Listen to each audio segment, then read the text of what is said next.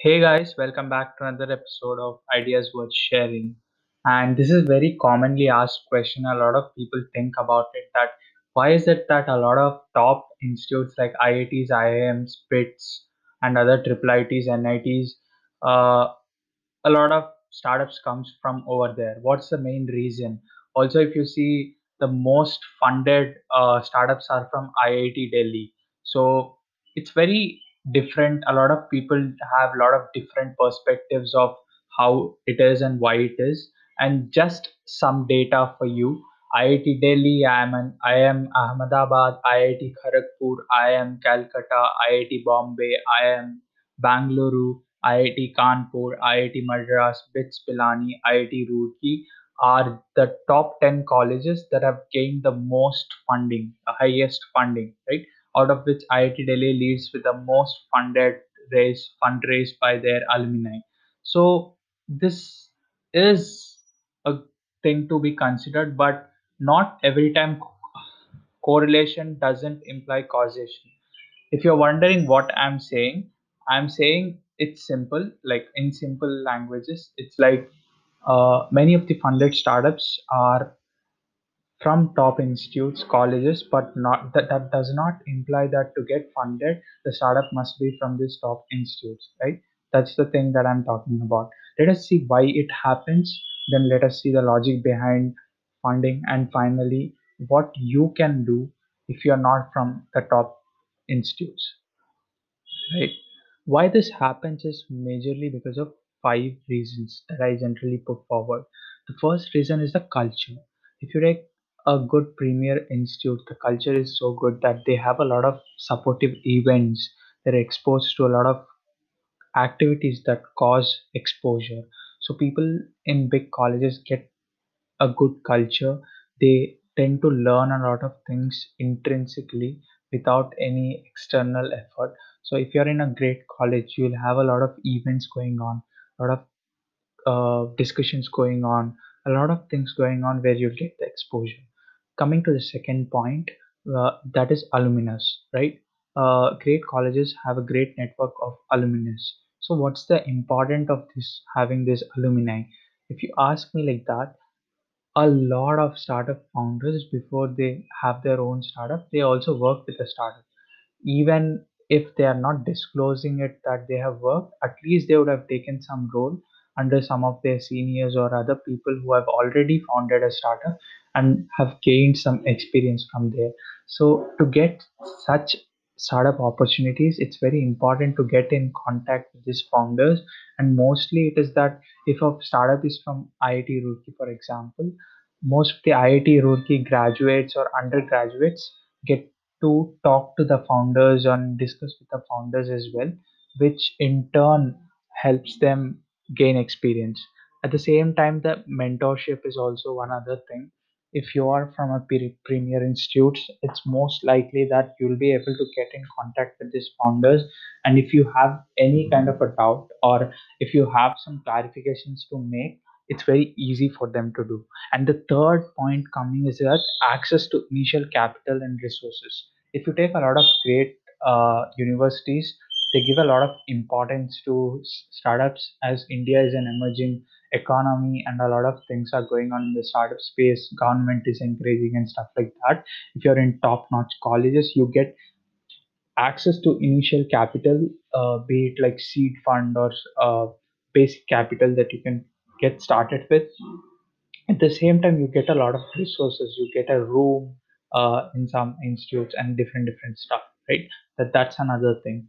And the coming to the fourth point, it's about the management and the rules, right? If there's like a management and the rules are very important, because if a college or an institute hasn't seen any entrepreneurs till now, it is quite likely that things go on as usual. But in good institutes where there are a lot of startups have come out, the management already knows what the startup founders want, and they try to have the rules accordingly and try to help them, nurture them, and support them, right? For an example, there are a lot of premier institutes in India where the founders get, uh, if the founder is running a startup, say in their final year. So what happens is like their final year credits are given based on this startup, right? If a founder is working on a startup, automatically he can convert that particular experience into his final year credits, right? That's a very great thing to do because the founders are also get an encouragement that uh, at the same time that they don't have the overhead of both academics and the startup in their final year or so. So management and rules also play a very important role. And the final point, the fifth point, is that great peer networks, right? Say you find great people to work with, then that's most certain that you will be able to achieve or at least do better than not having that particular kind of a peer group, right? If you are able to find friends who are willing to work with you on your startup idea or join you as co-founders, it's very likely that if you get great people join you, it's very likely that you can make at least better than what you could do with uh, like yourself, right? It's very important in that way. So we have seen the culture, we have seen the alumnus, we have seen the access to initial capital and resources, we have seen management and rules, we have seen great peer networks, and this is all what top premier colleges have to offer, due to which it facilitates the startups and the startup founders to understand, at the same time get exposed, at the same time get benefited, and they are very well nurtured. At the same time, the startup founders already have a lot of things to fight with. Even if the environment is not also one thing that they should fight with, then it gets very difficult. That's why, because of these five factors, which provide more of a better experience for the entrepreneurs, it's very likely that a lot of good startups come from here. These are the five reasons. And also you might think that, okay, that's really great, but I'm not a student or I'm not an entrepreneur who is in such a top notch college, right? You're someone from a tier 2, tier 3 college, tier some other college. So you might be thinking, how can I okay, that's good they are getting, but how can I improve myself, right? It's all about self centric. You need to understand how you could make the best use of what you have and what you can do, right? So what you can do is like, there are four pointers where you can work and almost get to equal or even more than what these institutes have to offer. These are some things that indirectly you get when you are in a top-notch premier college. But even these things are what they you can all of the five offerings that these great institutes give. You can gain all of these particular benefits without attending these top institutes as well. But of course, you'll have to put in more work, more time, and stuff like that.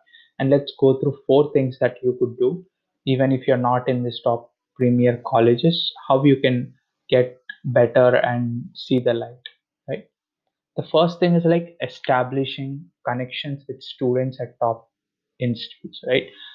If you are in some other college and you use platforms like LinkedIn or social media to connect with students in other colleges and maintain that kind of a network and connection on a personal level, also at the same time learning and engaging with them regularly, is what creates a connection and builds the network without you even being in a IIT or a premier college or an institute, right? You'll be able to create that peer network without even being over there. But it's not that efficient, not that easy, but definitely it can be done, right? The second thing, the second thing is that learn from YC Startup School or How to Start a Startup series on YouTube by I Am Ahmedabad. Both of these resources are free, and these are online content taught at top institutes, right? There are a lot of free content over there. You can learn these skills. At the same time, you can get access to this online mentorships, Q&As, and stuff like that, which you can make the best use of. You can find the links to YC Startup School free curriculum and how to start a startup by IMA in the show notes below. You can find the links and you can check them out. And the third important thing is working on your skills extensively. By skills, I mean both soft skills and hard skills. Anyways, if you are like most of the people are good with, or I may say that they're average on both. But as a founder, you need to focus on learning proper communication, storytelling. At the same time, learn this core skill of yours.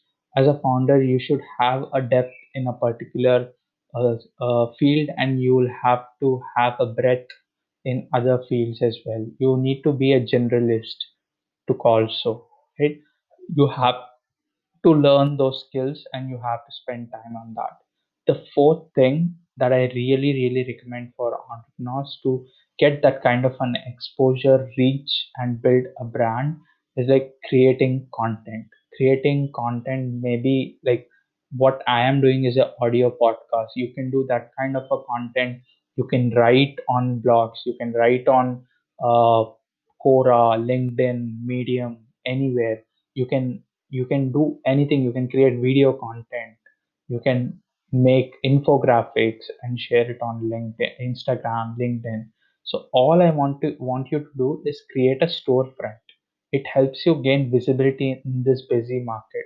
There are a lot of people who are doing good in their life, but people are not able to reach out to them. People are not able to see what they're doing. So it's really, really important that you put out your content, you put out your learnings, you write about them and talk about it so that people will be able to gain access to what you are doing. And most probably, some people will reach out to you for help, some people will reach out to you for partnerships. You can learn more, you can engage with people, you can build connections and stuff like that. So, these are the four things: establishing connections with students at top institutes, learning from free resources, links in show notes below, working on your skills extensively, creating content to build a brand on the social networks and stuff like that. So these are the things that you could do, not being in a top institute at the same time trying to compete with those people and making it good, right? Also, there's a great logic behind all of these investors where who focus on funding great teams, right? Thing I want to say over here is like great investors invest in people, not the idea or the market, right? The chances of a great team succeeding is much higher than an idea succeeding in the market. So founders are the people and the founding team are the people on which these investors are betting on, right? So these investors are very picky on choosing the right founders because it's all about the founders. Even if the founders and the founding team is great, even if they're in a bad market with a bad idea, soon they will pivot, they will learn from their experiences and build a sustainable business or a start, right? If the founders are not good and the market is very very, like, how to say, if the market is good, at the same time if idea is good, the founders are not that great, soon the things will fall out, right? That's the thing. When investors invest, they invest in people, they invest in the founders, they invest in the jockeys, right? Jockeys who ride the horse, jockey. Yeah. So it's very important for them to find those people and invest in them. So most of the time they find the students from top premier colleges with a great mindset, great approach, the energy, vibe, and stuff like that. Of course, all of this can be established, and of course, all of this can be learned even when you're not at those premier colleges, but you'll have to put in more work, gain more experiences, more exposure to do so. So with this, I hope you have got good understanding of why this myth is so, and what you should do to get better even when you're not in a top premier college. At the same time, why this happens and what's the logic behind all of this. So I really wanted to break the myth and want to let you know why it happens. So hope you understand now why it happens and how it happens and how you can overcome it. And that's all for this episode, and hope you have learned something out of this. So if you have liked the episode or if you have learned anything from this particular episode, do consider subscribing it so that you don't miss any episode that I will be pushing in the future. It doesn't take anything for you. It's just free. Just go click the subscribe button and stay tuned. Also, you will find a link to the to Ideas Worth Sharing podcast community where you can join and stay informed about the episodes coming on. So I'll see you in the next one, and bye.